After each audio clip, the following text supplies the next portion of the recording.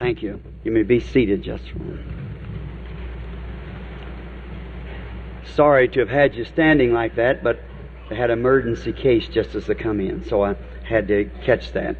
And emergencies, when they come here and have to go back, we try to catch them right away because they can't stay. I guess many has been wondering why we just don't routine the prayer line right across the platform. I have a purpose in doing what I'm doing. See, you must plant seed before you ever try to get a crop, you see. And then just remember, hold your prayer card. Everybody's got a prayer card. Anybody that wants one can have one. God being willing, we'll pray for you before we leave this city. If it takes 2 weeks to do it, and we'll do it. So now you just remember, and hold your prayer card. Bring in your neighbors and whatever is sick, and let them get a prayer card so they can be prayed for. But I have a purpose in doing this. First is to build faith and to sow seed. And then after you understand when you come in the prayer line, you'll know what you're coming for. I've seen so much of that done in my days of praying for the sick in these past 15, 18 years. People run right into the platform facing emergency operations, say, I feel better, and then a couple of days after that they say, I guess I better operate, and it's not even there. It's gone. And they don't understand it and don't know if they have to have a reaction to that, and they don't understand. My meetings has been too fast, just run in and run out of a city. One of these days, if God willing and Jesus tarries, I want to come to a city and stay long enough to I can let the people see what we're trying to do. The message of God to the people.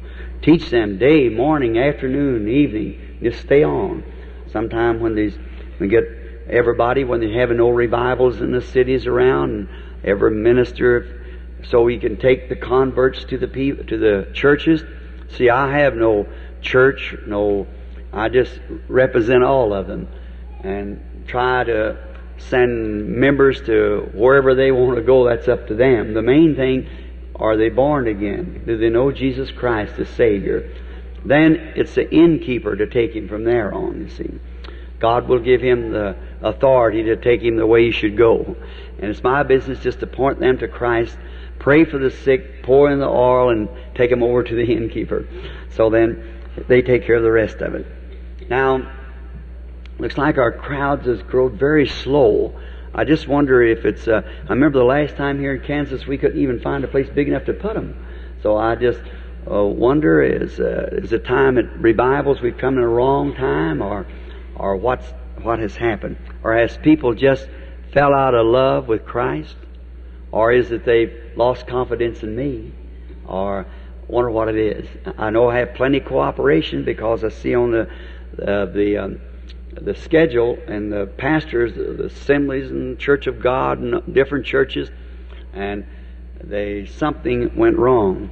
Tomorrow night, the Lord willing, I'd like to keep the message just in a minor form so everybody can understand, even those who might not understand. And then tomorrow night I want to have more or less an evangelistic type of service for Saturday night. Tomorrow morning is the full gospel businessman. And I suppose there's a group of them sitting here. It's their breakfast. I speak for them internationally. And frankly, I carry one card in my pocket, and that's the full gospel businessman. They are interdenominational. That's the reason I can have their card, is because that I cannot just say I belong to the assemblies, I belong to United, I belong to the Church of God, or see, that throws all what little influence I have to one organization. I believe God's children scattered out everywhere. They're all around.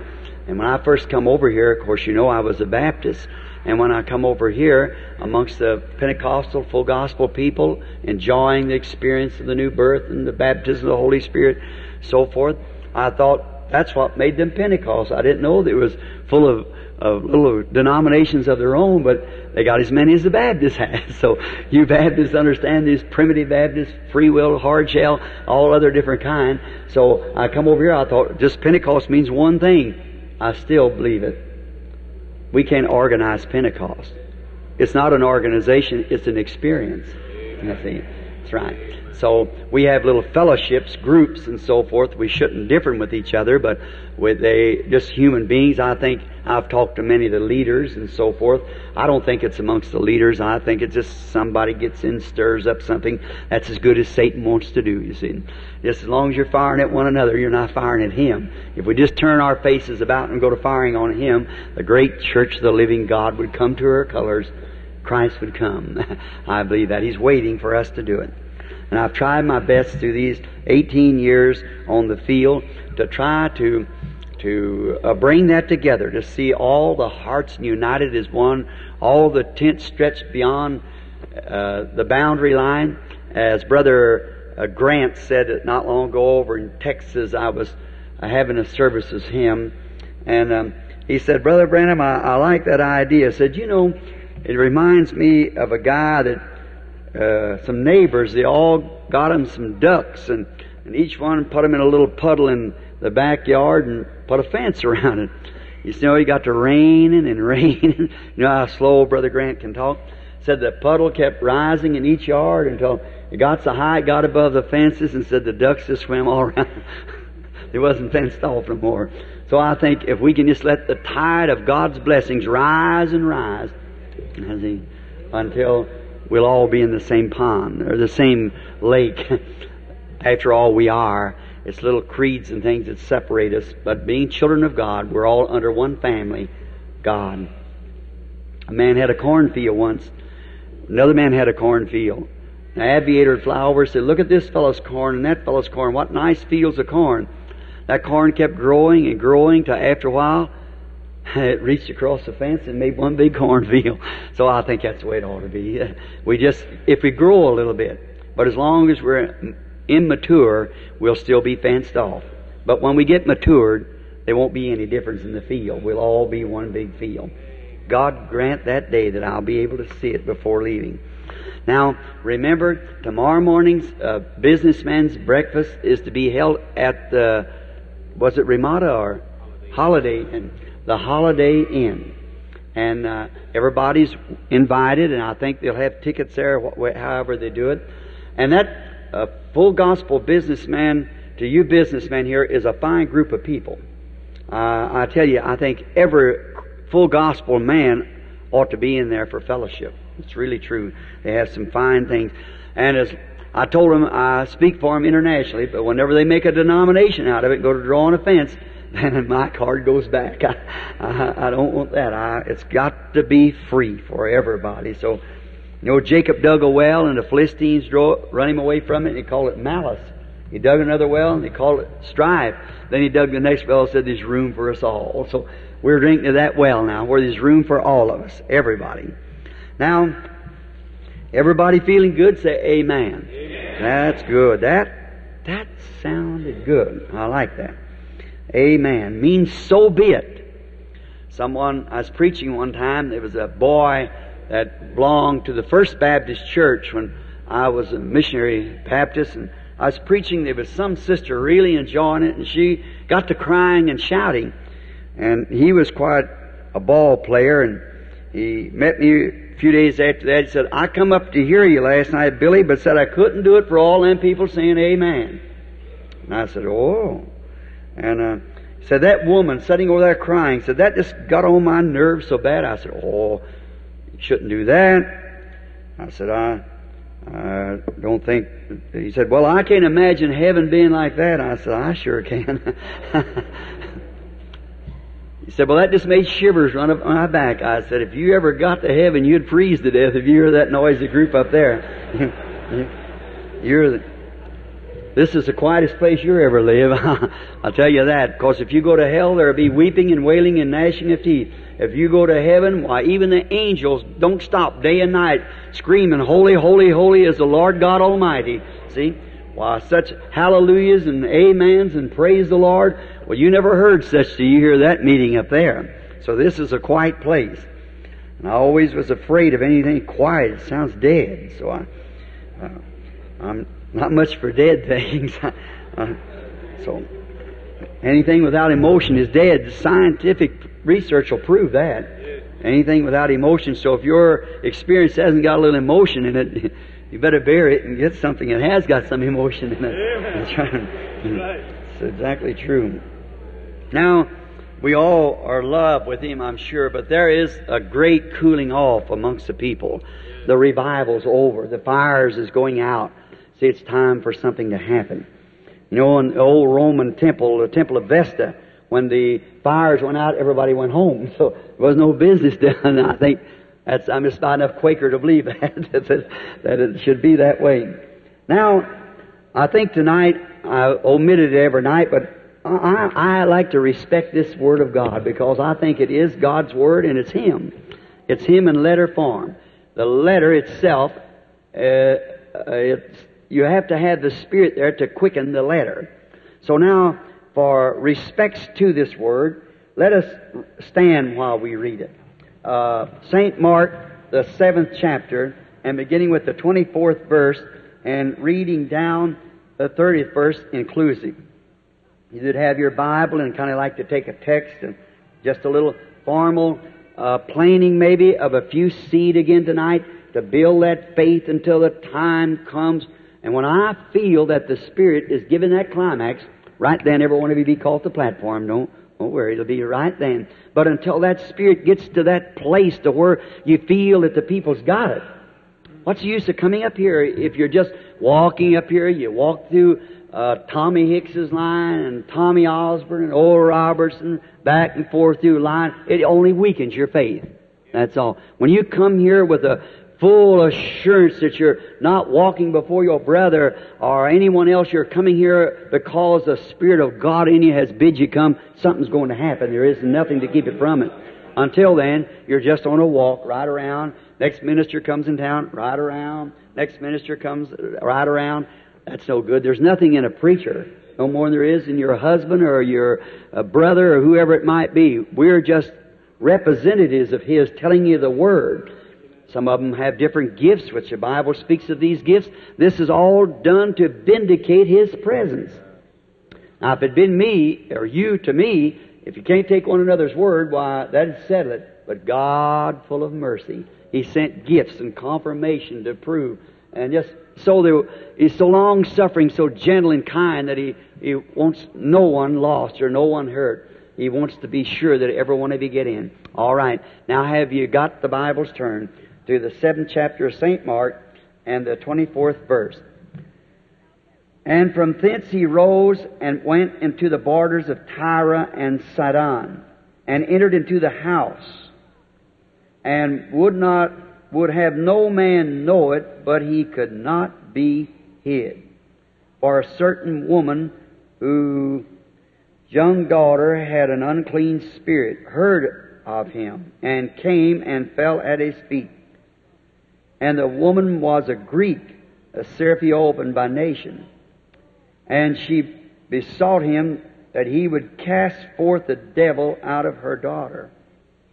But Jesus said unto her, Let the children first be filled, for it is not meet to take the children's bread and to cast it unto dogs. And she answered and said unto Him, Yes, Lord, yet the dogs under the table eat the children's crumbs.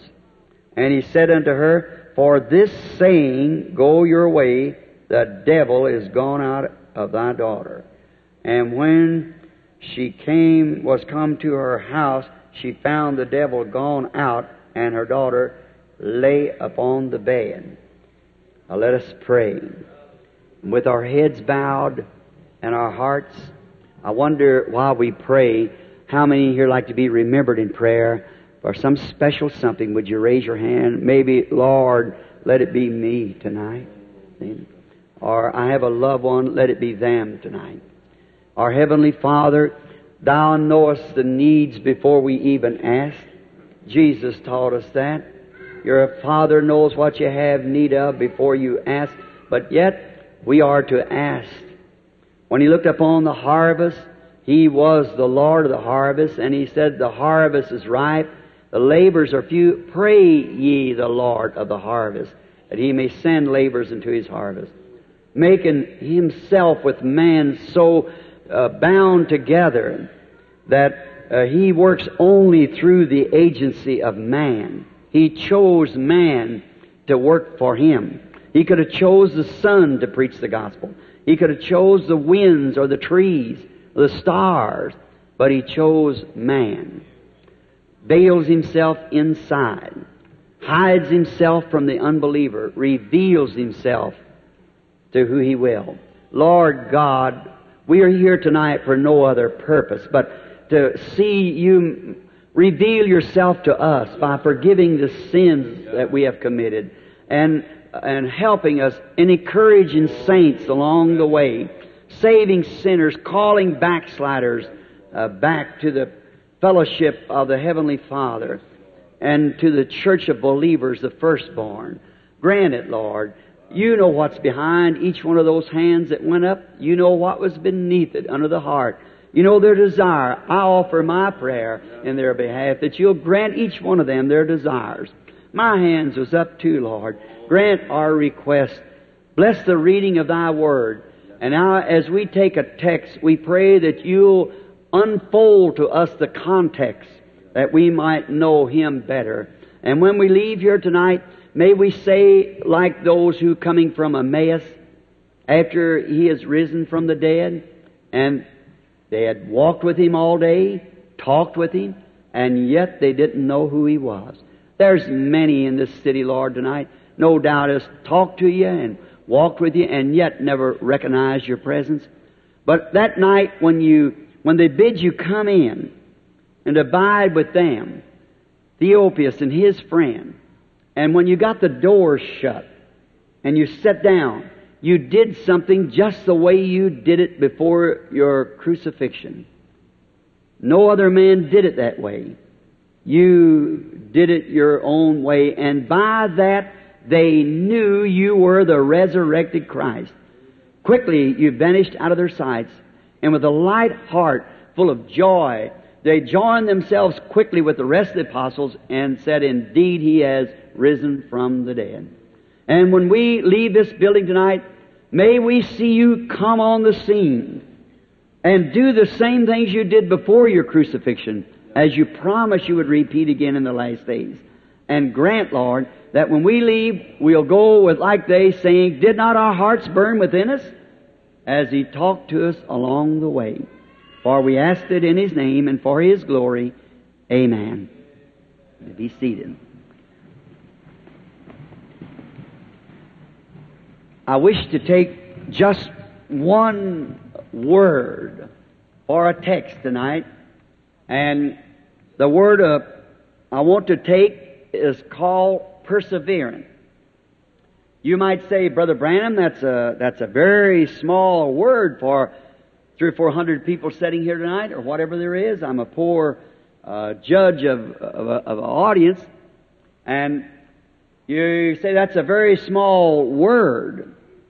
Well, it isn't the size. It's really what I'm going to say about it.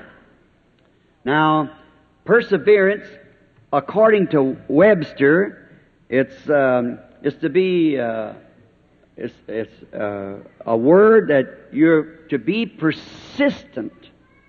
Means to be persistent in trying to make a goal. Try to put something over. Try to do something. You are perseverant when you are persistent. Now, all Christians must be persistent. They must be perseverant. And the only way that you're able to do this is first to have faith in what you're trying to do. And if you have no faith, you're just jumping at it, then you cannot be perseverant. But when you really know it's the truth, then there's nothing going to stop you. You are really perseverant then. And man of all ages that's ever been able to do anything and had faith in what they were trying to do were perseverant. For instance, like what we call the father of our nation, George Washington. He was perseverant when he trying to achieve that victory over the British and cross the icy Delaware. He was perseverant. There was nothing. His soldiers, half of them, didn't even have shoes on their feet. Their feet was wrapped in rags. The wind was blowing, but he had prayed all night. And he had the victory in his heart. Amen. And there was no British army or nothing else was going to stop him. Neither could the icy river. He had prayed through. And there was no hindrance going to stop him. He was perseverant. And he achieved the task that he was trying to do. Because he had the answer from God. When a man gets his answer from God, there's nothing going to stop him. Most people today, as I will repeat myself from last night, saying they have hope instead of faith. You find people coming on the platform, they're just built up in hopes. But faith is the substance of things hoped for. The evidence. It's not a myth, it's not imagination, it's something you've got. You've already got it. And you're just as happy with it, that faith that you have, as you would be if you had the substance in your hand. For instance, like this, if I'm starving to death and a loaf of bread costs us a quarter, which will buy the loaf of bread. Now, when I have the quarter in my hand, I'm just as happy as if it was a loaf of bread, because it's the purchase price of the bread. Amen. And when I know in my heart that I have accepted it and I believe that God has given it to me, I'm just as happy with that faith as if I was healed, because I'm going to be healed anyhow. Hallelujah. I've got the substance right now. Nobody can take it away from me. I know it's right. And I can be perseverant with that. When God tells something is going to happen, like the visions or something, I've seen tens of thousands of them, and many of you are witness, and not one of them has ever failed. And when God says anything, if He would say tonight, go to the National Cemetery for I'm going to raise up George Washington in the morning, I'd invite the whole world to come watch it. It's going to happen. Amen. God's Word can't fail. He's never failed, and He can't fail. There's one thing God can't do, and that's fail. He cannot fail, and God is His Word. Now, Noah was living in a scientific age when they perhaps could shoot the moon with radar. Jesus said it was a day like this, as it was in the days of Noah, so will it be in the coming of the Son of Man.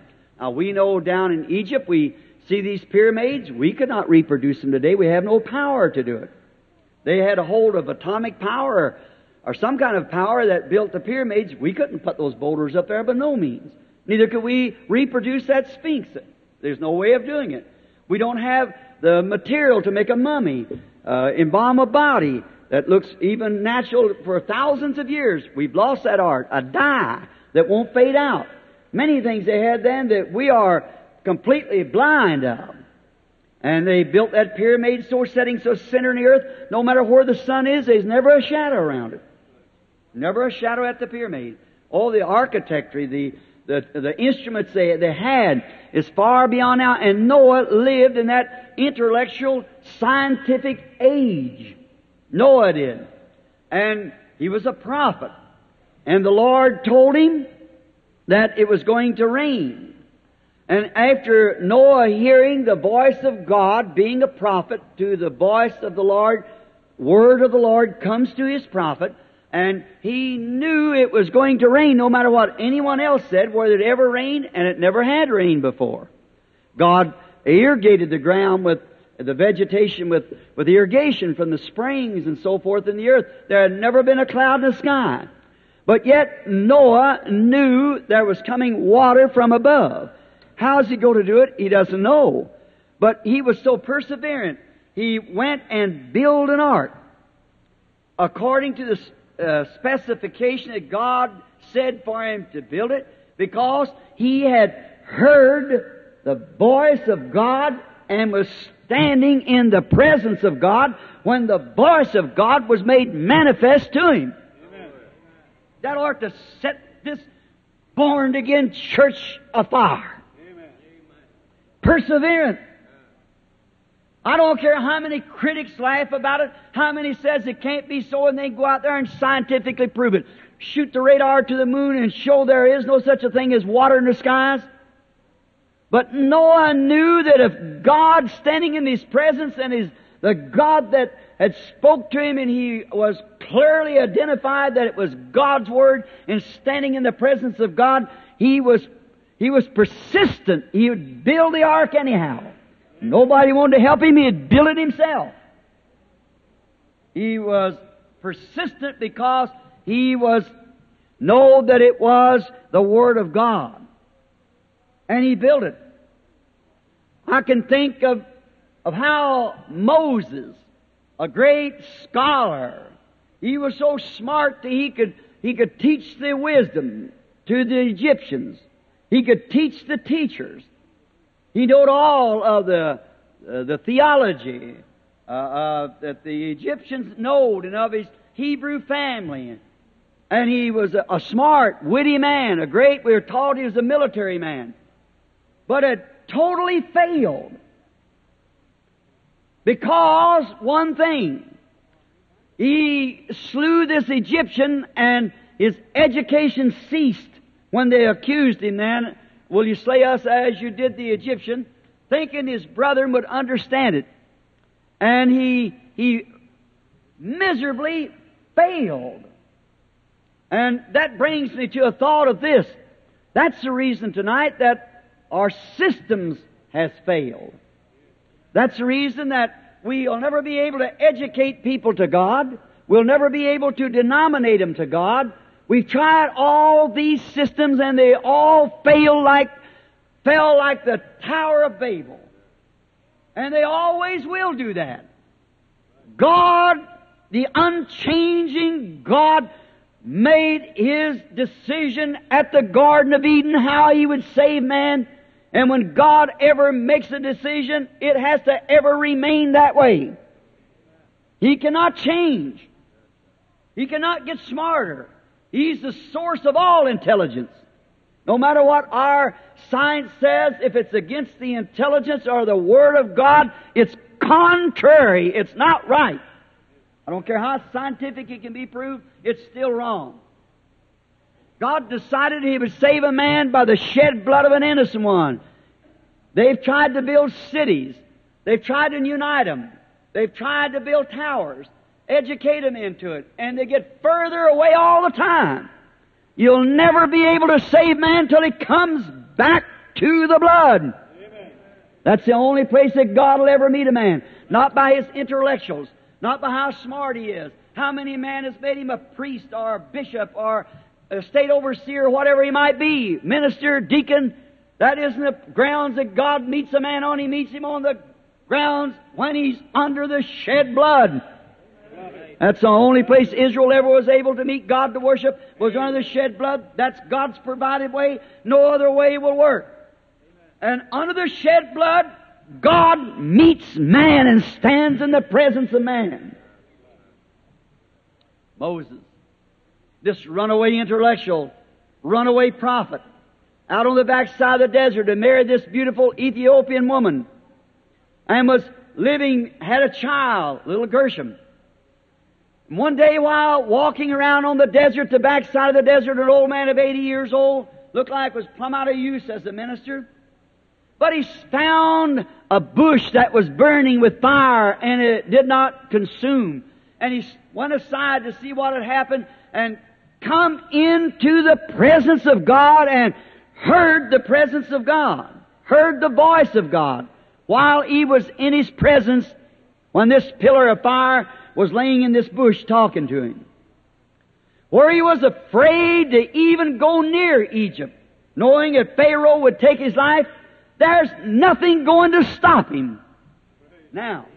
And sometimes when a man gets in the presence of God and hears the voice of God, he does things so radical to the ordinary thinking of people, it sounds ridiculous.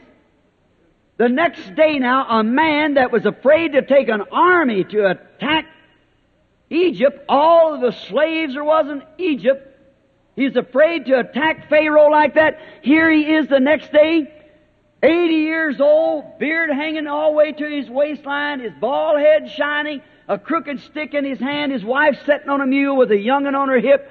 going down with his eyes set up, glorifying God. Where are you going, Moses? Going down to Egypt to take over. A one-man invasion. Why? He had been in the presence of God. He's seen what God could do with a stick. He didn't know what He could do with an army. He knew what He could do with a stick. I don't know what He can do by denomination. I know what He can do with one man that'll surrender himself completely to Him. That's all He needs. One person, that's you. Then He's perseverant. Nothing's going to stop Him. Moses had come in the presence of God, heard His voice in a miracle sign. He knew He was a consuming fire, and here He is in a pillar of fire back in the bush. All of his education, all of his theology left him, and he knowed one thing. There was a God, and he had His orders. A crooked stick was good enough. Amen. He had been in the presence of God.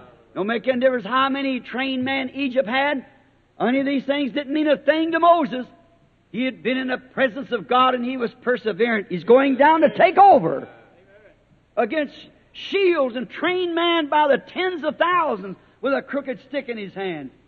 Stop him if you can. There's nothing can stop him. Amen.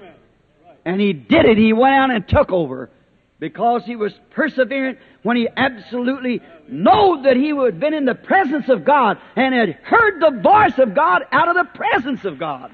Amen. Amen. Not only the voice was, but it was a scriptural voice. There's all kinds of voices. Check it with the Word. The voice said, I'm the God of Abraham, Isaac, and Jacob.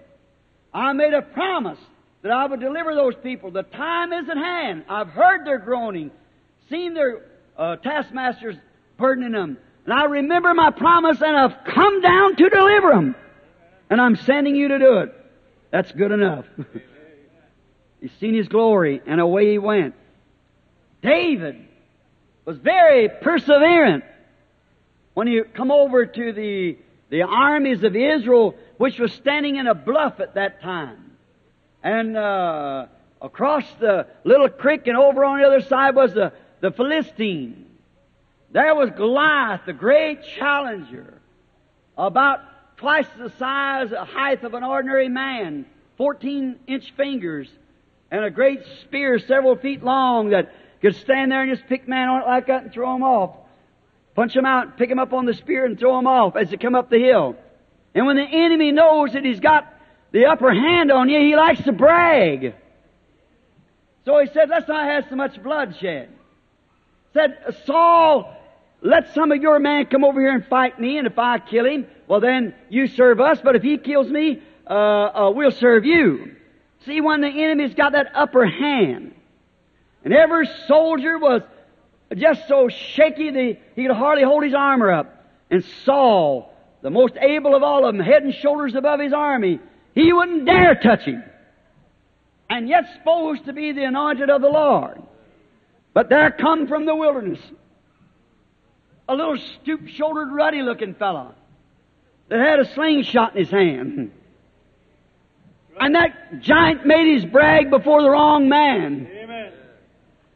And David said, do you mean to tell me that you'll let that uncircumcised Philistine stand there and defy the armies of the living God? Amen. Do you mean to tell me that you'll do such a thing as that? Now his brother said, now you're naughty. You get back out there at the sheep where you belong. And the news come to Saul. Saul said, bring the lad here, let me look at him. And when he come up, a little stoop, ruddy-looking fella, standing there, probably hair hanging down his eyes.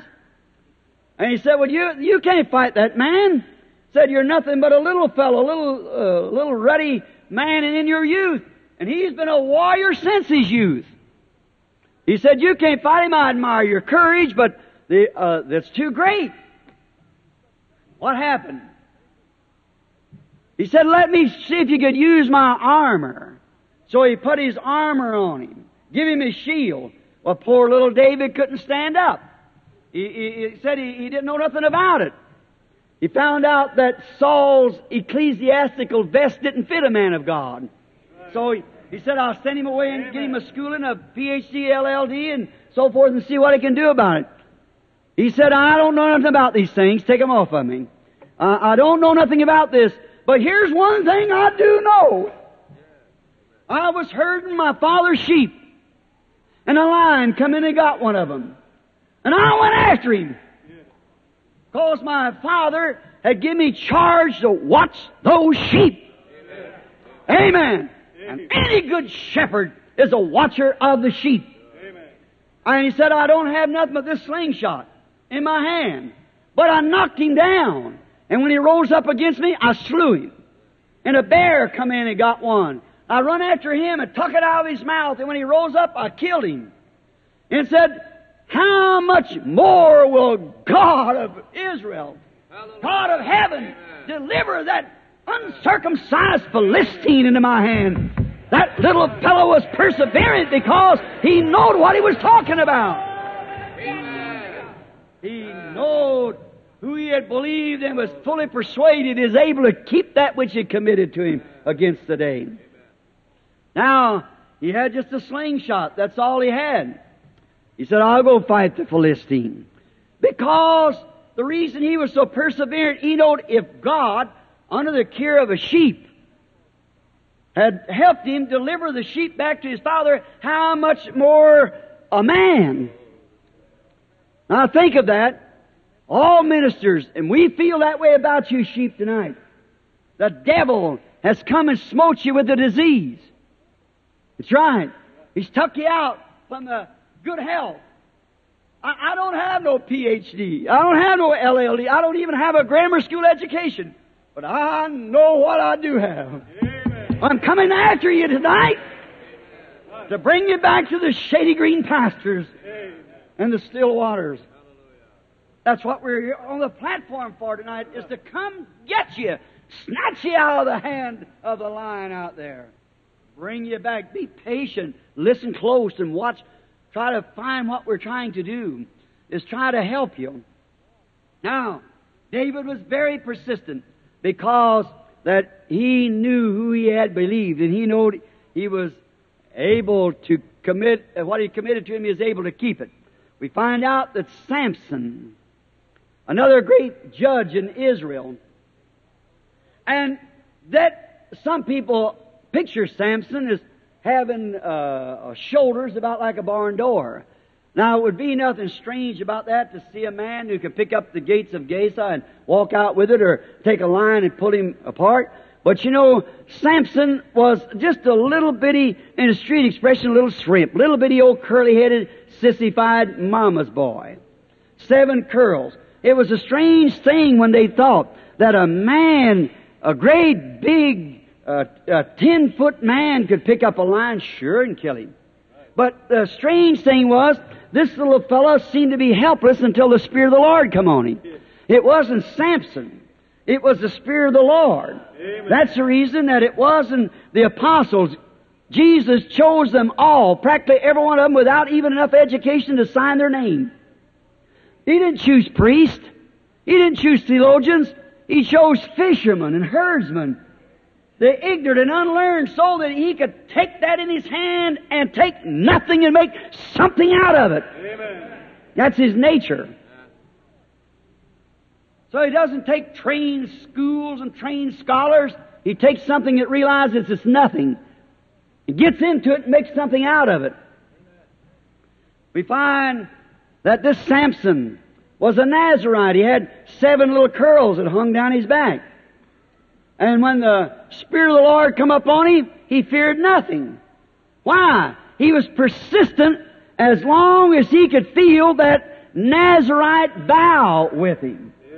As long as he could reach back there and feel those locks, he knew that he was in the will of God and nothing could bind him. The city couldn't bind him. A lion couldn't kill him. He took the jawbone of a mule and it dry and beat down 1,000 Philistines with it. Do you know those helmets, those brass helmets, is over an inch thick? You know what would happen when an old desert dry bone would hit against that? Why, it would burst into 1,000,000 pieces. But he stood there single-handed with this jawbone of a mule and beating over the head and killed 1,000 Philistines. Why, he was persistent. Every time he hit, he felt that Nazarite vow move back upon him.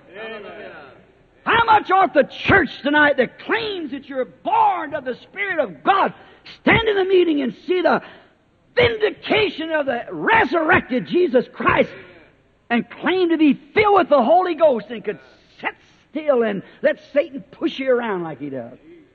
The strange thing, as long as you can feel the presence of the Holy Ghost, know that it's His Word and His promise for this day, you should be persistent to press in until it's over. Perseverant. Stay with it. God promised it. It's not you, it's God.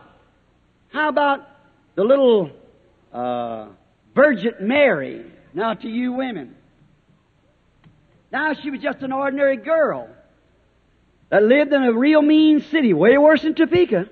And she lived there, but she lived a straight, clean life. And she is engaged to a man by the name of Joseph. And one day, she was on a road to the well to get some water, and a great light appeared before, and an angel stood there, which was Gabriel, and told her that she was going to bear a child, knowing no man. And at the same time, it told about Elizabeth, her cousin, that was old in age, Zachariah's wife, and she had conceived in her old age. And now, Mary, you could imagine what a laugh it would be to the people to think that this young girl going with this boy steady, and here she shows up to be mother. But it didn't make any difference to her. She had been in the presence of God.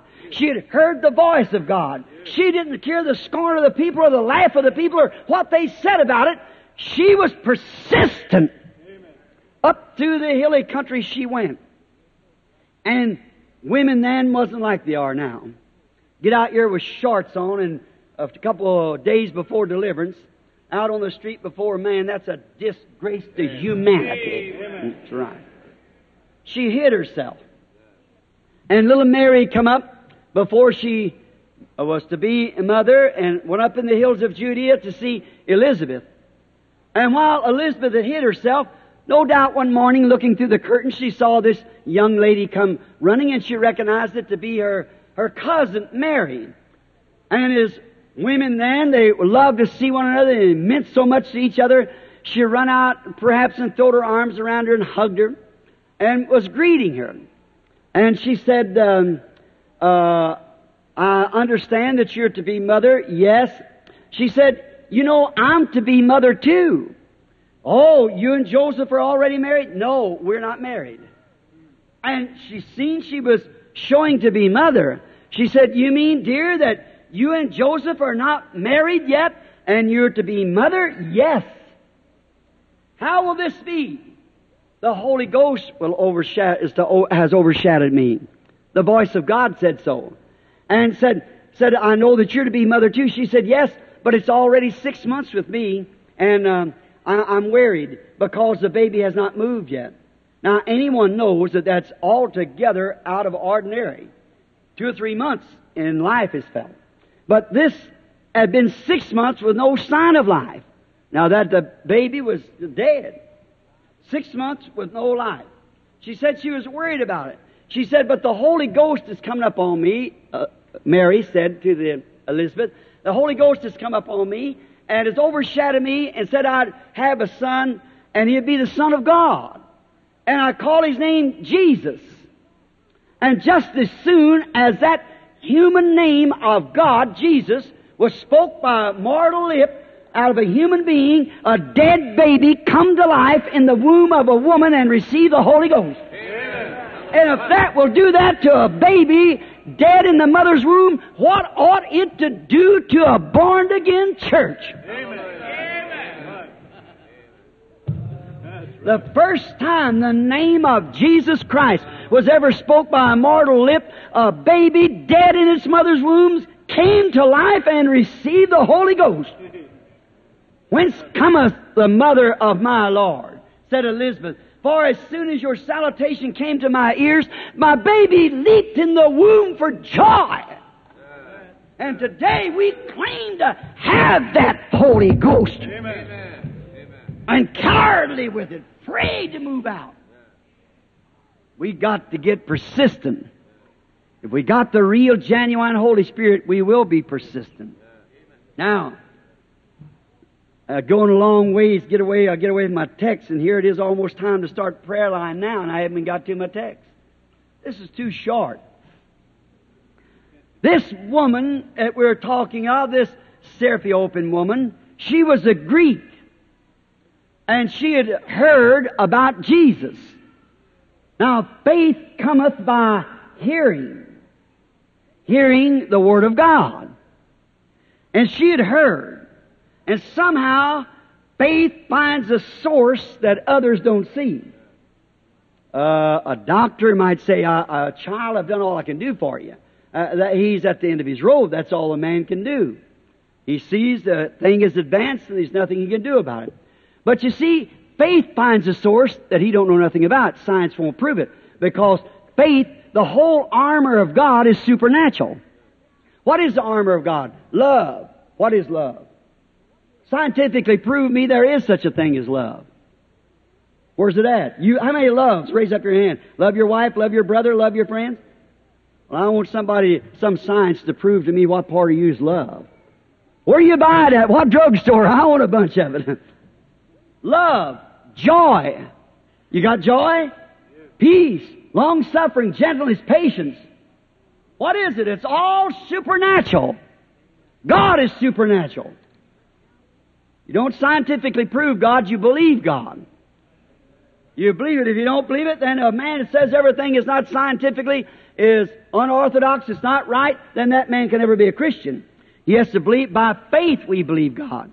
Not by education, not by theology, but by faith you are saved. Notice, faith finds a source that others don't see. His Word is a sword. Hebrews 4:12 said that the Word of God is sharper than a two-edged sword, even discerns the thoughts, its intents, that's in the heart. That's the Word of God. And the only thing that can hold that sword is the hand of faith. Nothing else can do it. Nothing else. You have to see something. Otherwise, scientifically, educationally, you cannot hold that sword. You can't do it by education. It's too twisted, too complicated. It'll try to deny itself and everything. You cannot do it. Jesus said it's hid from you. So forget about it. You cannot know it. It's hid. And when God hides anything, it's really hid. That's the reason that you're so hid. If you're a Christian, for you are dead and your life is hid in God through Jesus Christ and sealed by the Holy Ghost. How's the devil going to find you? You can't do it. You're hid. God hides you. Amen. What a hiding place in the bosom of Jesus Christ. Now, faith holds it. It yields it. Now, you may not be strong enough, that arm of faith, to cut a hole all the way through it and walk through like some can. But just keep punching. It'll come. Just hold to it. She had many hindrances, this little Greek woman, but her faith didn't have any. Faith don't have any hindrance at all. There's nothing can hinder faith. Don't care what anybody else says, nothing hinders faith. Let's see some of the mites that could have happened to her. They might have said to her, "You are a Greek. Your denomination isn't sponsoring his meeting." But she was persistent anyhow. She was going anyhow because she'd heard. And faith cometh by hearing. Not by cooperation, but by hearing. Notice, they might have said this, that you're a Greek. You're not in their class of people. They're a different skin from you. They're a different race. Still, that didn't bother. That didn't bother him. And some of them might have come and said, "Now that's nonsense. The days of miracles is past. There's no such a thing as that healing that you hear about. He's just another fanatic that's raised up. Sure, they have all kinds of bogus dollars, but these are real ones somewhere it's made off of." That's right. Now, it said, the days of miracles is past. There is no such a thing. That's just a bunch of fanatics down there. Just a little handful of them. We've had it all along. But still, something had struck that woman. She was still persistent. The days of miracles might have been past for that one was talking to her, but not to her. It might be a past for some of your associates, but not for you, if you've got faith. There might have been another group, maybe some women stood out in the corner saying, "Martha," I hope there's no Marthas here, Martha, you know what? Your husband will leave you as sure as you go down to that meeting. Now, I know your daughter's got epilepsy, but I tell you, if your husband ever catches you going down there, he belongs to the great clubs and societies of the city. If you go down there, he'll leave you. That didn't mean nothing to her. Amen. She's going anyhow. Amen. Faith had done took a hold. Yeah. Faith knows no hindrance. Well, then there might have been another group down the corners that said, you know what? You'll be the laughing stock of the church because you're going down there just for nothing, and the people's going to know you're going. And as soon as you're identified with them, then you'll be the laughing stock of the people. Everybody will laugh at you. That didn't mean one thing to her. Not at all. She was persistent. Some group might have said, they'll put you out of your church. They'll give you your membership card. Still, she was persistent. That didn't hinder her a bit. Why? She had already got a hold of faith. Yeah. I wish I had time to stop here for 4 hours and just tell you the experiences on that similar thing that women and men and children who were dying, and by doctors' statements they're living tonight by the grace of God. Because something got a hold of them. Faith. That's the idea. All right. She broke through all these gates, all the critics, all the laugh-ats, your husband will put you away, your fellowship card's gone from the church, you had to find something else, you'll be a castaway, you'll be called a holy roller. That didn't mean a thing to her because she had already seen God.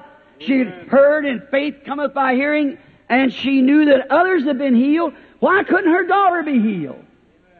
There you are. She comes through. Finally, she arrives at the feet of Jesus. And notice, what a shock. Many people think just because that they can get there, that's all there is to it. But you've just started now. When she got to Jesus, what a disappointment to her. Or it would have been maybe to us in this day. Jesus said He wasn't even sent to her race. If that had been some of you Pentecostals of today, why, you'd have stuck your nose up in the air and walked away and said, that's what it is. If they don't like me at the assemblies, I'll join the oneness. If they don't like me there, I'll go to the Church of God. I don't have to put up with no such a stuff as that.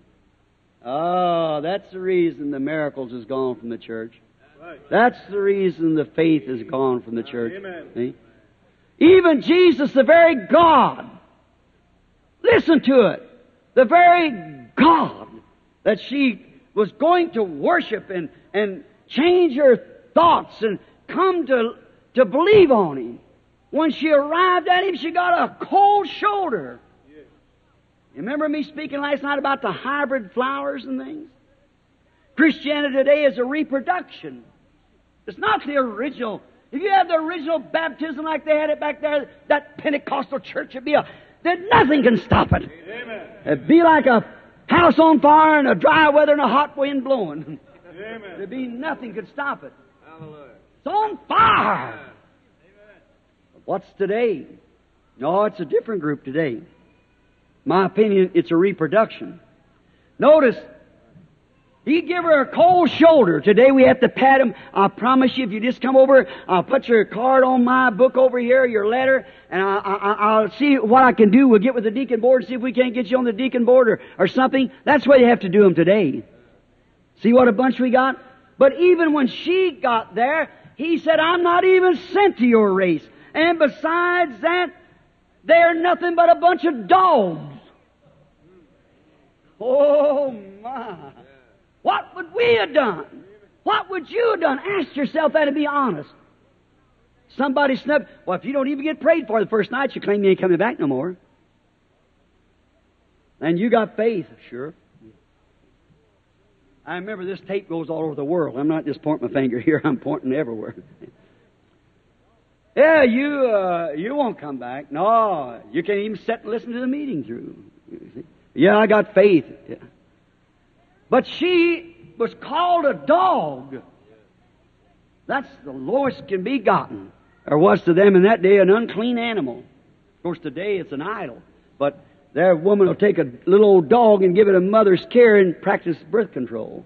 Of course, she wants to get out to dances and parties and carry on like that. She ain't got time for a child. You know, you root the dog off in a little cage somewhere. Take it with her. That's exactly right. Amen. Practice birth control. Then go to church and sing in the choir. Wear shorts, slacks, everything else, and call herself a Christian. Bob off her hair and still say she's in fellowship with God, when the Bible says she's not. Right. That's exactly right. I don't care. Listen, you say, that little thing, what are you saying that about? In the beginning, one word caused all sickness and death. The same God at the last of the book said, whosoever shall take one word out of it, add one word to it. Amen. So no matter what you do, how saintly you claim to be, how much you jump up and down, cry, speak in tongues, run over the floor, or whatever you want to do, or give to the poor, whatever you are, that isn't it. You broke that word, and that one word broke, you can't go back in. Right. Exactly right. Amen. Not one word. You take a creed instead of the word because it suits you better. That's the reason people can join church and go to this, that, or the other, sit around there. It's nothing but a lodge. It isn't a church. You're born into the church. You join a lodge, but you're born in a church. Amen. The church, not a church. The church. There's only one church, and I've been the Branham family for 55 years, and they never did ask me to join the family. I was born there. That's right. Yeah, turned down, called a dog, but still she held on. Amen. See, she had faith. She was disappointed with all of her friends, disappointed with her people, all kinds of things trying to hinder her, but everything stood that way. That shows Satan trying to push back genuine faith, but he can't do it. Amen. Care what anybody says, is still there. She's persistent. She keeps moving on. She got to Jesus, and Jesus said, I'm not sent to your race. I'm not sent to your church. They're not cooperating. You're nothing but a bunch of dogs. Anyhow, still she moved on. Amen. Says, me, I come to heal these, mine. Not to come to heal you. Not meet for me to take the children's bread and hand it out to you bunch of dogs. She said, that's the truth, Lord. Amen. Faith will always admit the Word is true. Amen. Now, if you want to hold on to a creed, go ahead. But the faith, real genuine faith, admits the Word is the truth. She said, truth, Lord. But the dogs can eat the crumbs that's under the children's table. That got it. That got it. She was not a hothouse plant. She's not a hybrid bunch, so-called believers that we have the crop of today. She had genuine faith. She admitted he was right. But she wasn't after even all the bread that the children could eat. She was just searching for crumbs. Yes. We either get the best or we don't have any at all. We'll walk away from it and then say we got faith. If they don't treat me right, I'll walk out. That's no faith. That's not faith. Faith is there. What I'm trying to say to you, friends, we're going to have a prayer line here one of these nights. And I want to see not one stretcher, one wheelchair, one crutch or nothing, but what's laying here on the floor and them walking on out. Yes. See? Unless you come with the right kind of approach, you're not going to get anything. Right? You're just walking right through and somebody's slapping a hand on you and going on out. That's no good. You've got to know what you're coming. He that cometh to God must believe. Amen. Watch.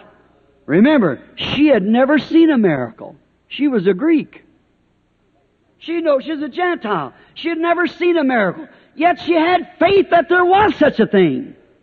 And year after year and day after day, we see miracles. And just can't hold on an hour or two. She's like Rahab the harlot. Rahab didn't want, that Gentile woman, she didn't want to see how Joshua wore his clothes or see Joshua. She said, I have heard and I believe. That's all. She heard and she believed. Jesus said, for this saying, she had the right approach to the gift of God. Remember, she was the first Gentile that a miracle was ever performed on because of her faith. Faith admits the Word is right, humbles itself, same as it does today. Martha, in the presence of God, Martha, the sister of Lazarus, she was humble in the presence of Jesus. And she was perseverant when she got there. She said, Lord, if you'd have been here, my brother would not die. But even now, whatever you ask God, God will give it to you. He said, I am the resurrection and life. He that believeth in me, though he were dead, yet shall he live. Whosoever liveth and believeth in me shall never die. Believest thou this? Remember, she had a right to upbraid him. She had sent for him twice when he was sick. Let him die. But you see, she had faith. She knowed that if that Shunammite woman in her age when her baby died, that she believed God was in that prophet Elijah, and she held right on to Elijah. She said, as the Lord God liveth and your soul liveth and never die, I'm not going to leave you. She was perseverant. And Elijah didn't know what to do. He just went in the room, walked back and forth until the Spirit of God, the presence of God come. He laid himself up on the baby. It sneezed 7 times and come to life. Because somebody was perseverant. Somebody had a hold of faith to get to the man of God. And she knew if God was in Elijah, how much more was He in His own Son? She knew faith come by hearing. And in the presence of Jesus, she was perseverant. Jesus looked like he tried to turn her back and say, he'll rise and all this and so forth. But she was perseverant. She pushed through every critic and said, now where's that divine healing program you was talking about? Where's that all at? Your brother's dead and buried out there now. And the pastor slipped out of town until he died and then come back. But that didn't stand in her way. She pushed right through every critic till she got to him. She got what she asked for. Now, here some time ago, I just remembered the tabernacle. I see some of the brethren sitting here at the tabernacle tonight. There was a lady. I come into the church, and we have about every night about what we got in here is our meeting. And so then I wasn't praying for the sick that night. There'd been a woman come from California, had a tumor. The tumor itself weighed 50 pounds. And so they had her in the back. And so they told we wasn't praying for the sick that night. They were just coming down to speak because just come from a meeting. And when I went out the back door, 2 of the deacons had brought her around the house in a chair and set her at the door and right on the ground. And when I come out, she caught me by the trouser leg when I went out. She said, Brother Branham, the only thing I ask you to lay your hands on me. She said, my tumor will go, and she's just about like this. About 6 weeks from then, she was in a meeting and took the sisters to go in and examine her without any operation. There wasn't a speck of the tumor nowhere. No matter if it wasn't the night to pray for the sick, she was perseverant. Amen. She got what she asked for. Faith had found its place. Had a hope. Micah, I'm closing in a moment. Micah, in the presence of 400 well-trained priests, prophets of Hebrews, with all, he said, come down, Micah. You've been put out of the ministerial association down here, but if you'll speak the same thing that they do now and say for Ahab to go on up with Ahab and Jehoshaphat go on up, and we realize that they'll put you back in the fellowship. He said, as the Lord lives, I'll only say what He says to me. God give us some more Micahs. So he waited. That night the vision came. He examined his vision with the Word, because the Word of God had said that Ahab had dogs would lick his blood like it did Nabal. So we find out that his vision was exactly with the Word, so he was perseverant when he walked out the next morning. He said, go on up, but I've seen Israel like sheep scattered on a hill having no shepherd. And this high priest or over the prophets walked over, smacked him in the mouth and said, where did the Spirit of God go when it went out from me? Still Micah didn't care what they said. He stood there. He said, put this fellow in the court, said Ahab, and put him in the inner courts and feed him the bread and water of sorrow. I'll deal with him when I come back. In other words, behead him or something. He said, if you return at all, the Lord hasn't spoke to me. Oh, he knowed where he was standing. They can do what the rest of them thought. He knowed he had been in the presence of God. He had heard the voice of God. It was exactly with the Word of God. So ought we tonight to see this hour that we're living in and see the promise of this day, that the Word of God promised it. No matter what anybody else says, the Word said so, and Jesus comes to make Himself known. Perseverance. The blind man that Jesus healed could not explain or argue their theology, but one thing he knew, he was perseverant. His father and mother couldn't say, well, we're afraid they'll put us out of the synagogue. And he said, ask him, he's of age. He said, who healed you? He said, one Jesus of Nazareth. He said, give God praise. He said, we know this man's a sinner. He said, now whether he's a sinner or not, I don't know. I can't say that. But said, one thing I do know, where he was once blind, I now see. Amen. Amen. They said, we don't know whence come this man. He says, it's a strange thing. You're supposed to be the leaders of this day, knowing all the spiritual things. And here a man comes and opened my eyes when I was born blind, and yet you don't know where he come from? Oh! Hallelujah. He was perseverant. Nothing going to bother him. He had been talking to God. Nathaniel didn't care to call him Lord king of Israel before his pastor and all the rest of them when he told him where he was at the day before. Nathan didn't care. The woman at the well didn't care how many people told her it wasn't legal for her to say anything because she was a prostitute. She had met a man that she'd looked for since she was a little girl, knowing that Jesus was to come on the scene, a prophet. And she had found that prophet who she'd seen tell her the things she had done. Stop her? As I say again, like a house on fire in a high wind. You couldn't do it. Her heart was flaming with joy and peace. She had been forgiven of her sins. She had seen the Messiah. She had seen His presence. She had seen His Word. We know when the Messiah cometh, He'll tell us these things. But who are you? You must be His prophet. He said, I'm He. And if the man who could do a thing like that wouldn't lie. She knew that was the Messiah. So the good news had to be spread. How ought we to be on the same fire tonight? Persistent to let everybody know that the Holy Ghost is real today, that it falls upon us and does the same thing that He did, and the promises of this hour.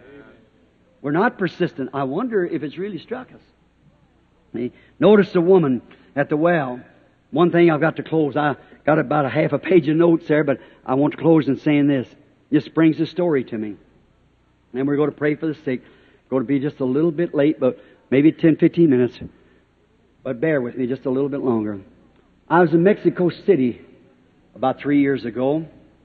How many knows Brother Espinosa? You Spanish people here. Well, I guess many of you. He was my interpreter. We was down there in Mexico City. As far as I know, the only Protestant ever come in there, sponsored by the government. But General Valdini, you remember him, he's one of the Christian businessmen, had been saved and filled with the Holy Ghost. And he'd got through the government and got me in. And so we got another big ring out there, seated several thousand people, didn't seat nothing, had to stand up. And you think about having to stand here for 2 or 3 hours in this room. Then people stood in that hot, blazing desert sun there from 9 o'clock at morning till 9 that night. Day after day, and one night pouring down rain. They stood there. And them young Mexican women, hair hanging down their face, and it rained so hard I couldn't see halfway across the audience. Didn't make any difference to them. They was holding on to that word of life. Hallelujah. Remember one night there, I was only there 3 nights, platform about long as this or maybe a little longer. There'd been an old blind man come across the platform, and they'd brought him up. The fellow that come and got me, I call him Mañana. That means tomorrow. He was so slow. He never would get there, and he'd look around and get over there any time, and me praying, and I just called him Mañana. So they take me up the back of this big wall on a ladder and then let me down on a platform. Brother Jack Moore, how many knows him? Sure, I guess you do. And Brother John Sherritt, many of them here. They were down on the platform. That night, coming across the platform, Mañana give out the tickets, the prayer cards, but Billy walked right along by his side to see that everything went right. He could talk to him and give him prayer cards, but Billy went to find out whether it was really right or not, whether he'd sell any of them or what he would do, or give respect to person, let everybody that wanted a prayer card have one. So then that night when the prayer cards is called, there's an old man come across the platform barefooted, and his trouser legs all tore off, an old hat in his hand wrapped up with cord, and when he got close to me, he was blind. And I looked at the old fella, and I was standing there as good a clothes as I got on tonight. Somebody give me a nice new suit, had on good shoes, and that poor old fellow there, an old ragged shirt and dust all over him, there he was totally blind, his eyes pretty as white with cataract as my shirt, and I thought, what a cruel thing Satan had done. The poor old fellow probably never had a decent meal in his life. The economics are so poorly balanced down there, and they just think, now say Peter, he's a brick mason. He gets 30 pesos a day, but he had to work 4 days to get himself a pair of shoes. See? And then what about little Pancho or Chico? The little one works out here and only makes about 4 pesos a day with 4 or 5 kids to feed. He get down and get some old Meba bean tortillas and tonight Martina can have one and little Chico can have one, but somebody has to do without one. They have to save so much to buy a grease candle to be burned on a gold altar for their sins. That's what burns me up. So there you were. Now, this old fellow stood there, and he was saying something in Spanish, and he had a little beads wrapped around his fingers, and I told him to take them off. And through Brother Espinosa's. And I thought I put my shoulders up. I could just lay my coat down and tell him, I mean, his shoulder's much wider than mine. I put my feet outside of his, thought I could slip right on my shoes, nobody'd see it. And he'd give him my shoes, but his feet was much larger. And I thought, well, what could I do? I thought, oh God, if you don't feel for people, there's no need trying to serve them. Right. You've got to feel it. That's the reason he felt our infirmities. I just put my arm around him like this, and I said, Heavenly Father, if my daddy would have lived, it'd been about this old. It's somebody's daddy. And I was just standing there like that in a hurry. Gloria a Dios. That's glory to God, you know. Looked around there, and the old man could see as good as I could. Just walking up down the platform, this is going on. Well, and of course, they had to get the ushers, about 300 or 400 ushers standing there to keep them down. And then they had to take me back up the rope. Next night coming there was just the piles that high, Rick, all up and down there, of old shawls and hats and things they laid up there to be prayed over. How they ever know what belonged to who, I don't know. All piled up there, laying there. And it was raining. I was late. And I got in there, and I just started preaching. Faith is the substance of things hoped for, the evidence of things not seen. And Brother Espinosa interpreted, and Billy come over and tapped me on the shoulder and said, Daddy, you're going to have to do something. Said, Manana's done give out all the prayer cards, and said, there's a little woman standing over there, a little lady, said, she's got a dead baby, and it died this morning. You've seen the article in the Full Gospel Businessman. And remember, that has to be bona fide before it's printed. Doctors have to sign this statement that it's true when you put it in print. And said, she's over there, got a dead baby. He said it died this morning, and it's about 9:30 then, said, about this time of night, and said, it died this morning. She'd been standing in that rain with it all day, and she didn't know Manana's giving out them prayer cards, and said, he hasn't got a prayer card. Said, I've got 40 or 50 ushers, can't hold her off that platform. Said she'll go right under them, upset them, climb over their backs or anything. She's trying to get up here. And I said, well, I tell you. I said, come here, Brother Moore. You know all of it. Many, raise your hands. You know Brother Jack Moore. I said, Brother Moore, she don't know who I am. She don't know. There's been many ministers standing here speaking, a lot of the Baptists and everything, sponsoring the meeting. And I said, now, you go over there and pray for the baby. She won't know the difference. And he said, all right, Brother Branham. He started walking off the platform about as far as the wall over there. I turned around. The people didn't know because they didn't understand English. And I said, now as I was saying, faith is a and looked here from me, and I seen a little Mexican dark-faced baby with no teeth just sitting there grinning at me right here in front of me. I said, wait a minute, Brother Moore. I said, tell the little lady to come here. And Billy said, Daddy, she ain't got a prayer card. I said, I just saw a vision, Billy. And so they went down there and got the little lady. Here she come running up there and fell on her knees, began to holler, Padre, which means Father, you know. I asked her to stand up, Brother Espinosa.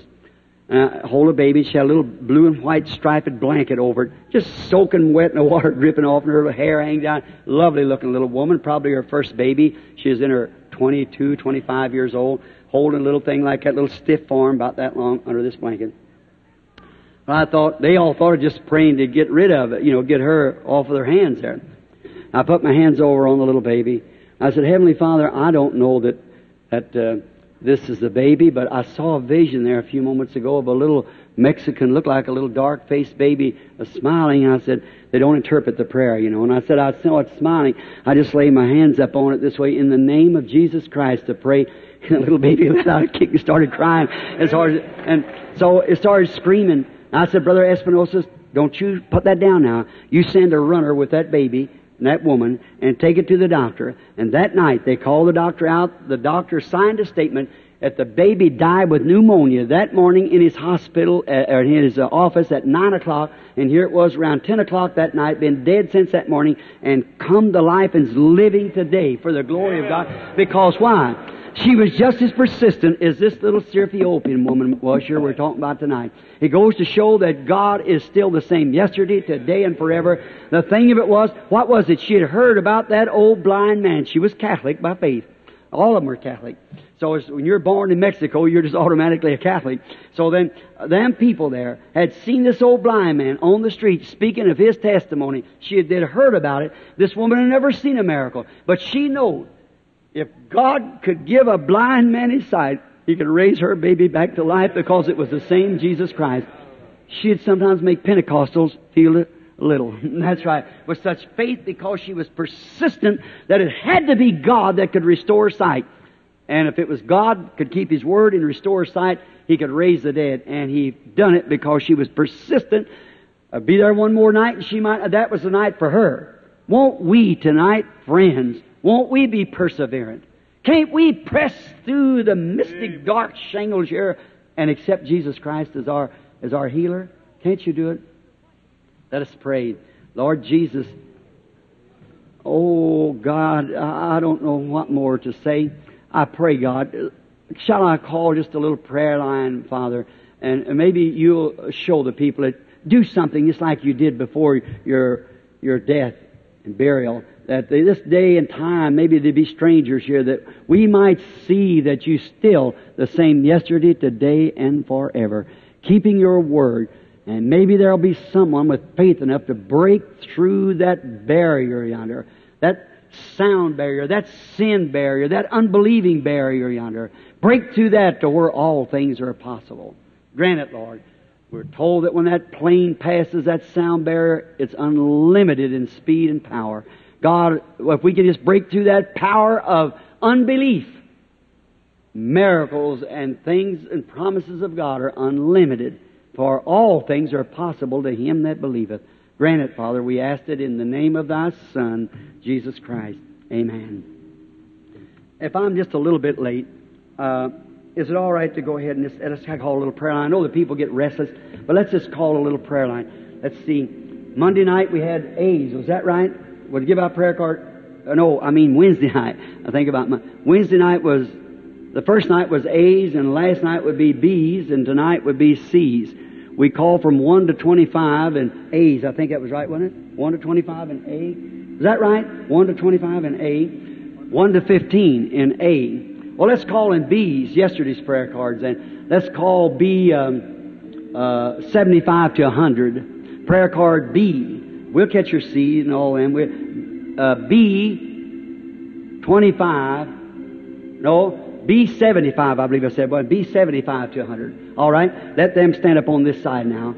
B75 to 100. Stand up over on this side. Come right over on this side and line up here. Some of you, brethren, go down. Billy, Roy, some of you go down there and see the people get into the prayer line. All right? I want your undivided attention just a moment. I'll be real reverent. Now look, some people go and they say, a preacher wears the wrong kind of tie. He's got on the wrong suit. His manners isn't right. He doesn't stand straight enough. Well, see, you still don't have no faith. See, if a man come in that door back there and told you that he had a money order or a bank draft for you for $1 million, you wouldn't care whether he was educated or uneducated. You wouldn't care whether he had on overalls or whether he had on a tuxedo. You wouldn't care whether he's black, yellow, brown, white. It's not the messenger, it's the message you want to listen to. Jesus Christ is the same yesterday, today, and forever. How many is aware of that?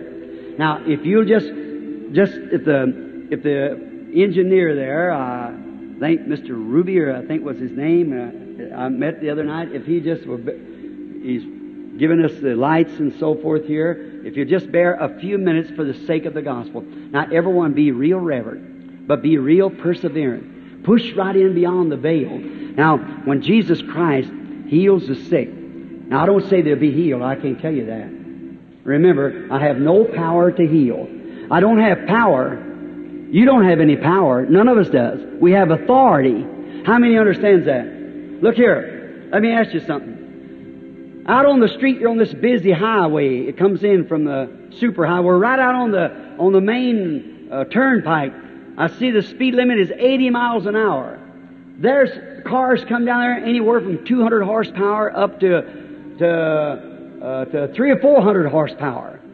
And number 76, please come. They need number 76. B76. Might be somebody deaf. Look around. Oh, sorry. All right. B7. Is that right, my brother? B76. All right. Now, notice. For instance, here comes a little policeman out there on the highway. He's so little till his cap holds his ears down. And he won't weigh over about 100 pounds. Now, how much power has he got to stop one of them cars? And there's some of them, just as 3 or 4 abreast, just as hard as they could pour down that highway at 300 horsepower in each one. He couldn't even stop 1 horsepower. And here these cars are. But let that big badge shine and let him raise up that hand. He might not have power, but he's got authority. Amen. Listen at the brakes squeak and run sideways and everybody stop. Why? Because he's got authority. I don't have any power. You don't have any power. But we got the authority. Amen. The badge of faith hanging on the Word. I believe it, it's the truth. That's what stops. Then you can be persistent. A little policeman stand out there and blow that little whistle and hold his hand up. I'll tell you, everything's going to stop. It's his authority. It's his authority to believe. Now, you believe, each one of you. Now, you standing in there. Now, don't be discouraged. Just sit there and press through. Say, Lord, this man knows nothing about me. I'm sure of that. If he can speak to tell me, I'll believe with all my heart.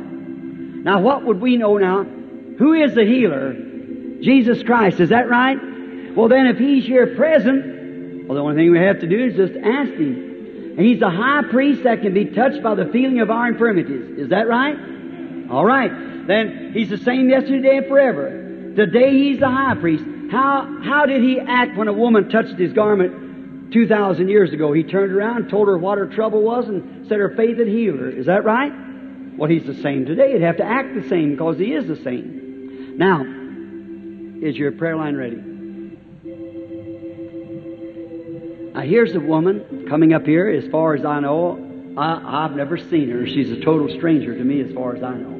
We're strangers to one another. I was in your meeting 1947, 1950 through 53. She said she'd been in my meetings in 47 and in 53. 51, 50 through 53. 51 through 53. But to know you, I don't. No. See, it's like if I met you a week or 2 weeks from now, I probably would never know you. There's a lot of people been in the meetings, tens of thousands since then, you see. I wouldn't know. But as far as when I mean, do you know me? You know me because you've been in the meeting. But me to know you or know what your trouble is or what you've done between now and then or before then or what you're intending to do, of course I wouldn't. No. But now, so that we won't bear along with each person to try to, the other night, I stopped before. I didn't see. I didn't think there was any more left. I left 2 or 3 standing in the line. I shouldn't have done that. I just didn't do it. I don't know why. Everybody would look like it was a climax of time. You don't want to baby people. You want them to be rugged enough to reach up there and take a hold of what you're saying. See, and then they're healed. If you don't, why, they're not healed. Now, this lady here, our first time meeting. Now, if He's the same yesterday, today, and forever. Now, if He was standing here with this suit that He gave me, through some good person, give me this suit. Now, if He was standing here with this suit on, could He heal you? No. No, He's already done it, you see. He was wounded for our transgression. He couldn't heal you. How many knows that to be the truth? It's already done. Any sinner here, He couldn't save you. He's already done it. You have to accept it.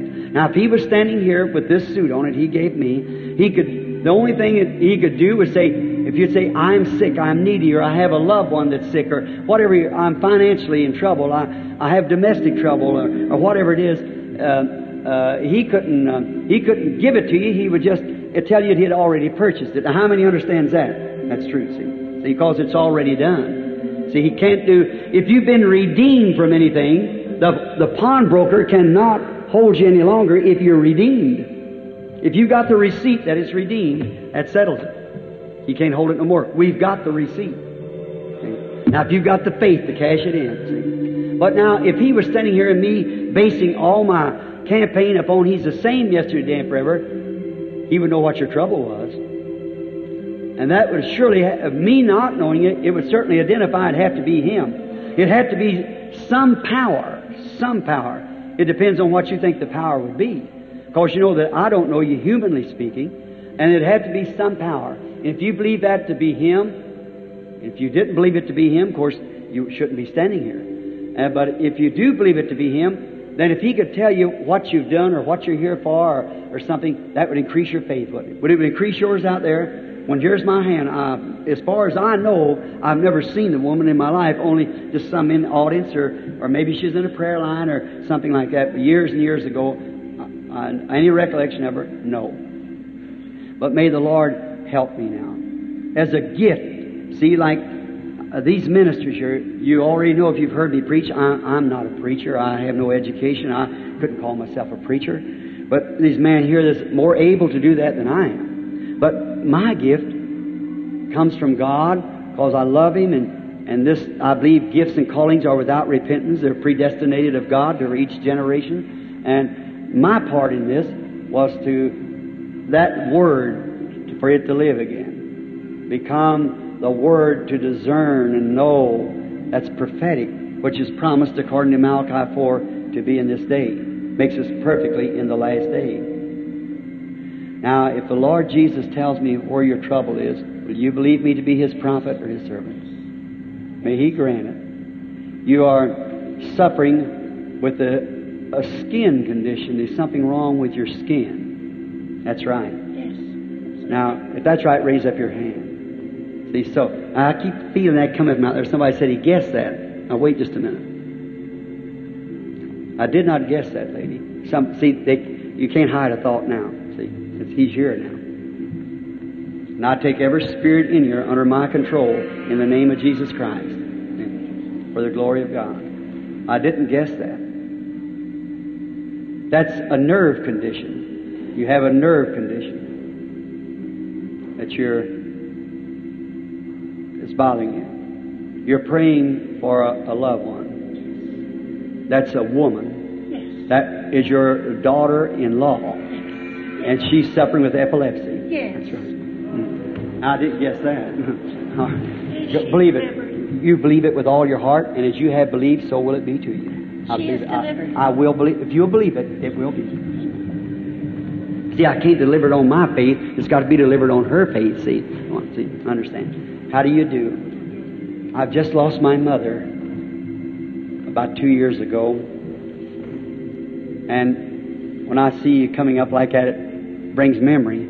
Wouldn't I be an awful person standing here representing Jesus Christ and be a deceiver? That would be horrible for me to do a thing like that.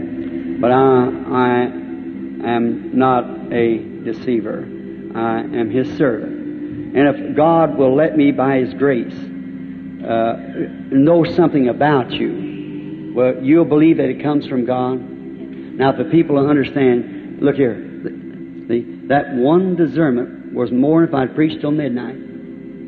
Jesus said, I perceive that virtue has gone. If that was that for the Son of God, how much more for me, a sinner? See? Daniel saw one vision, was troubled at his head for many days. How many knows that? Right. Sure. See? You don't realize the grace that God grants us. Now, a lady suffers with a stomach condition. It's in your stomach.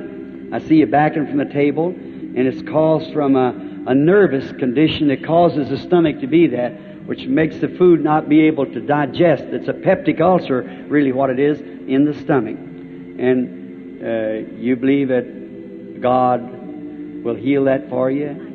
You accept it as being healed. You believe that God will take it away from you. God bless you. Go, and may the Lord God grant it to you.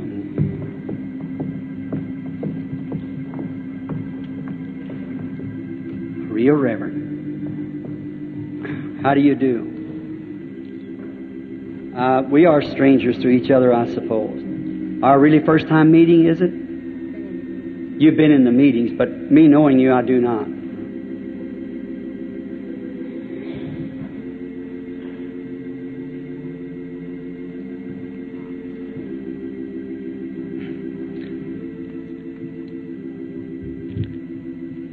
You was asking for yourself. If you believe that arthritis will leave you, yes. She was sitting there bowing her head praying. It'll leave if you'll believe it. Your husband, do you believe that God can reveal to me what his trouble is? You believe that God can tell me? You're so happy to know that she was going to be well of that. You have a prostrate trouble that bothers you. Raise up your hand. I've never seen him in my life. Tell me what they touched. Now just ask that question. What did they touch? They never touched me. They're 30 feet from me. But they touched that high priest. If I am a stranger to you people, wave your hand like this. You two people sitting here, just wave your hand like this if I'm a stranger to you. You were just sitting there and the lady was praying. You see? And he's standing here, turns just like he did in the Bible. Not me turning, him turning me. Look, I don't know those things. It's just like this microphone. It's a perfect mute without something speaking through it. Yes. But you hear me through this microphone. Is that right? Yes. But the microphone can't speak itself. It has no voice. I don't know those people.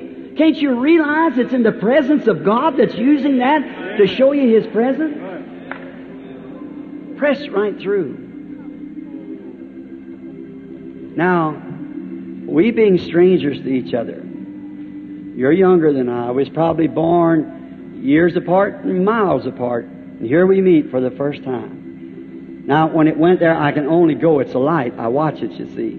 The Holy Spirit is a light. We know that. But if the Lord Jesus will help me to know what your trouble is, will you believe me to be His servant and know that it's not me, that it's Him? I am just His servant like that microphone. Now, this desk here is a part of the furniture of the house, but it wasn't made to speak.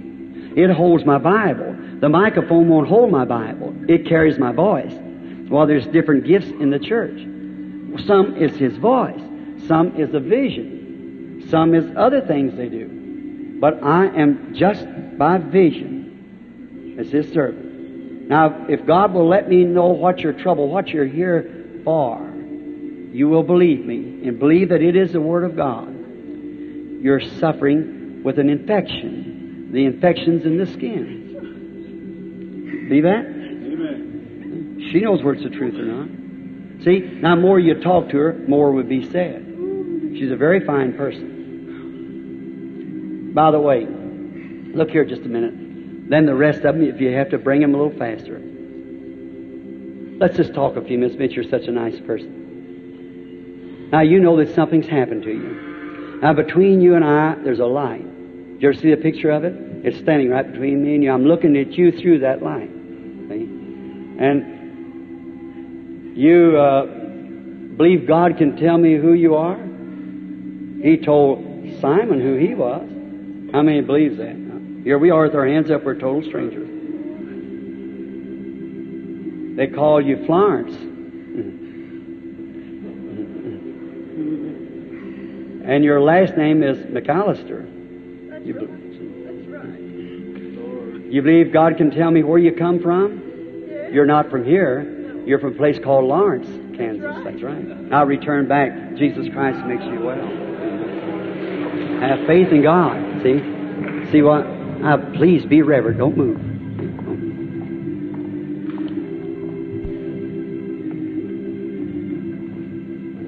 God heals diabetes. You believe that? You believe it healed you? Just go ahead and say, thank you, Lord. Amen. Believe it with all your heart. You'll be healed. You believe God can heal that female trouble that you have? Then just go on saying, thank you, Lord. I believe it with all my heart. All right, let the lady come. You have a lady's trouble and you also have diabetes. Do you believe that God will make you well? Just keep walking saying, thank you, Lord. Believe it with all your heart now. Come. Thank you, Lord. A nervous condition causes a stomach trouble. Do you believe you could eat your supper now? Go saying, thank you, Lord. Eat your supper and believe with all your heart. God heals heart trouble. Do you believe He'll heal your heart trouble? All right, go believing it and He'll do it. You believe it. What if I didn't say anything to you just to show faith that I believe you have? Just lay hands on you. You believe you get well? Come by. You're already healed when you left up there at that Baptist church. Come.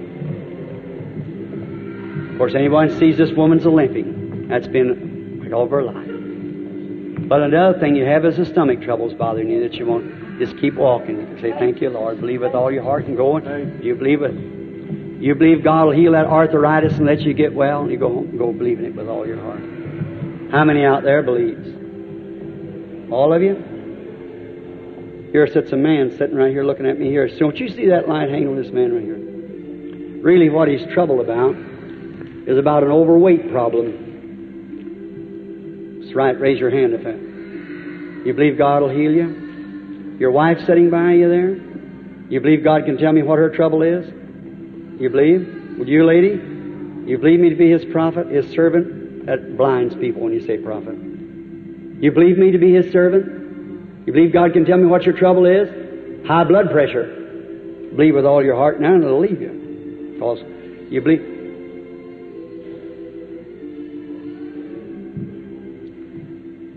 This colored boy sitting out here on the end of the seat, watch intensely. What do you think about this, sir? You believe it to be of God? You sitting there? You're just looking at me so earnestly. I don't know you. You're a stranger to me. But you're suffering from a trouble. You believe God can tell me what it is? You do? It's an allergy. That's right. You believe that God will heal you? One great thing about you is this. One of your greatest troubles is that you're backslid. You really want to come back to God. If that's true, raise up your hand. Then come here. Your sins are forgiven you, my brother. You say, how do you know that? The same one told me what was wrong with him. Amen. How many in here want your sins forgiven? Will you rise to your feet? You want your sins forgiven? I just want to see if you're honest enough to do it. Thank you. Wonder if you'd walk right out here and stand here with this man that's just been forgiven. Say, I want my sins free. I'm honest about it. You can't. Come on, there's more than that here. Now, if discernment discerns sickness and diseases, it discerns sin. You know that. How would it know this man was a sinner? That's it. Come right out and come right down. Will you do it just for a moment? Come here and stand just a moment. Say, I want to be forgiven, brother. I want God to forgive me. Am I wrong? I realize that I'm in His presence. I don't care what my neighbors think. I'm coming anyhow. I'm perseverant. I want to be saved tonight. I believe God. I want to come right now and have all my sins washed away. Is it all right to call ministers? How many ministers are in here that believes that these people has a right to be saved by the grace of God? I want every minister that believes to come stand around here with them now while we pray. Every minister that's interested in lost souls. I didn't think I was going to do this, but I know better than to disobey His voice. He told me to do this. That might be their last time. I don't know.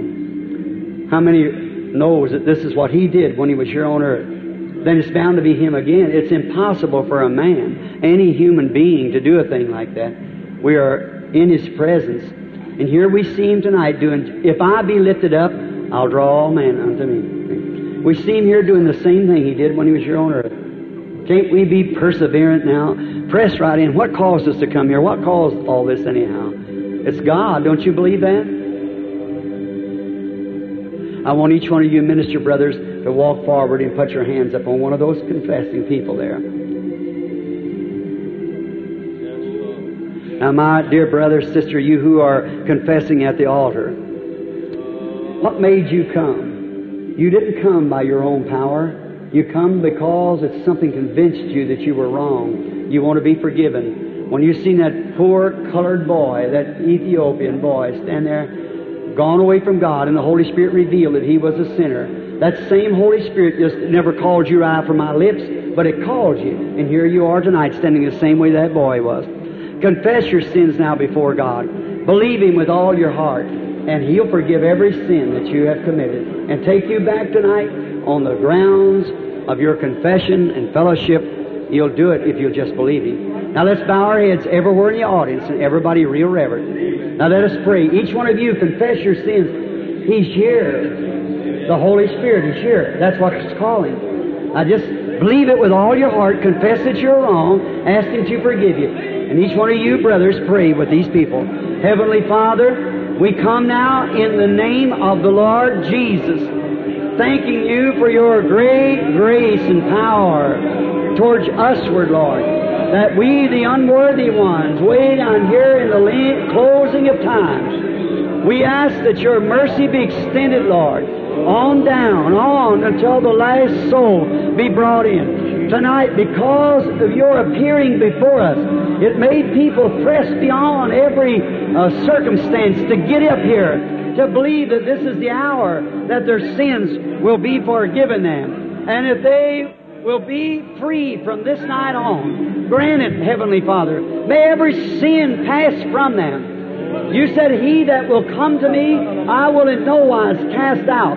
Though your sins be like scarlet, yet they shall be white like wool. Red like crimson, they shall be white like snow. We plunge beneath the flood of the blood of Jesus Christ. By faith we take this people confessing into that presence of God, into the blood of the Son of God, and ask forgiveness for them. We ask this petition in Jesus' name. Remit every sin and take them into your care, Father. As they confess, bring them back upon the basis of your promise. You said you would do it, and I know you will. They are yours, Father. We give them to Thee in the name of Jesus Christ. Each one of you is standing around the altar now that's truly confessed you're wrong. And in the presence of God, you believe me to be His prophet, and believe that I've told you the truth upon this, and you believe that your sins are gone, and you now, by faith, you break through that veil into the presence of God and say, Lord, I believe you right now and accept you. Raise your hands and say, I do it. Each one around the altar, raise your hands and say, I do it. I now believe it. God bless you. Amen. That's the way to do it. That's it. Just by faith, break through that veil. Now, while you're right on the same grounds that you're standing on, that you're forgiven, now, brothers, lay your hands back on them again for the baptism of the Holy Ghost. Right where you're standing, lay your hands right on them now and pray that they receive the baptism of the Holy Spirit standing right here. Lord Jesus, send your power upon them like a rushing mighty wind. Send another repeat of Pentecost and fill the people, not the room, the people, with the fire of Holy Spirit and forgiveness and demonstrations of power. Through Jesus' name.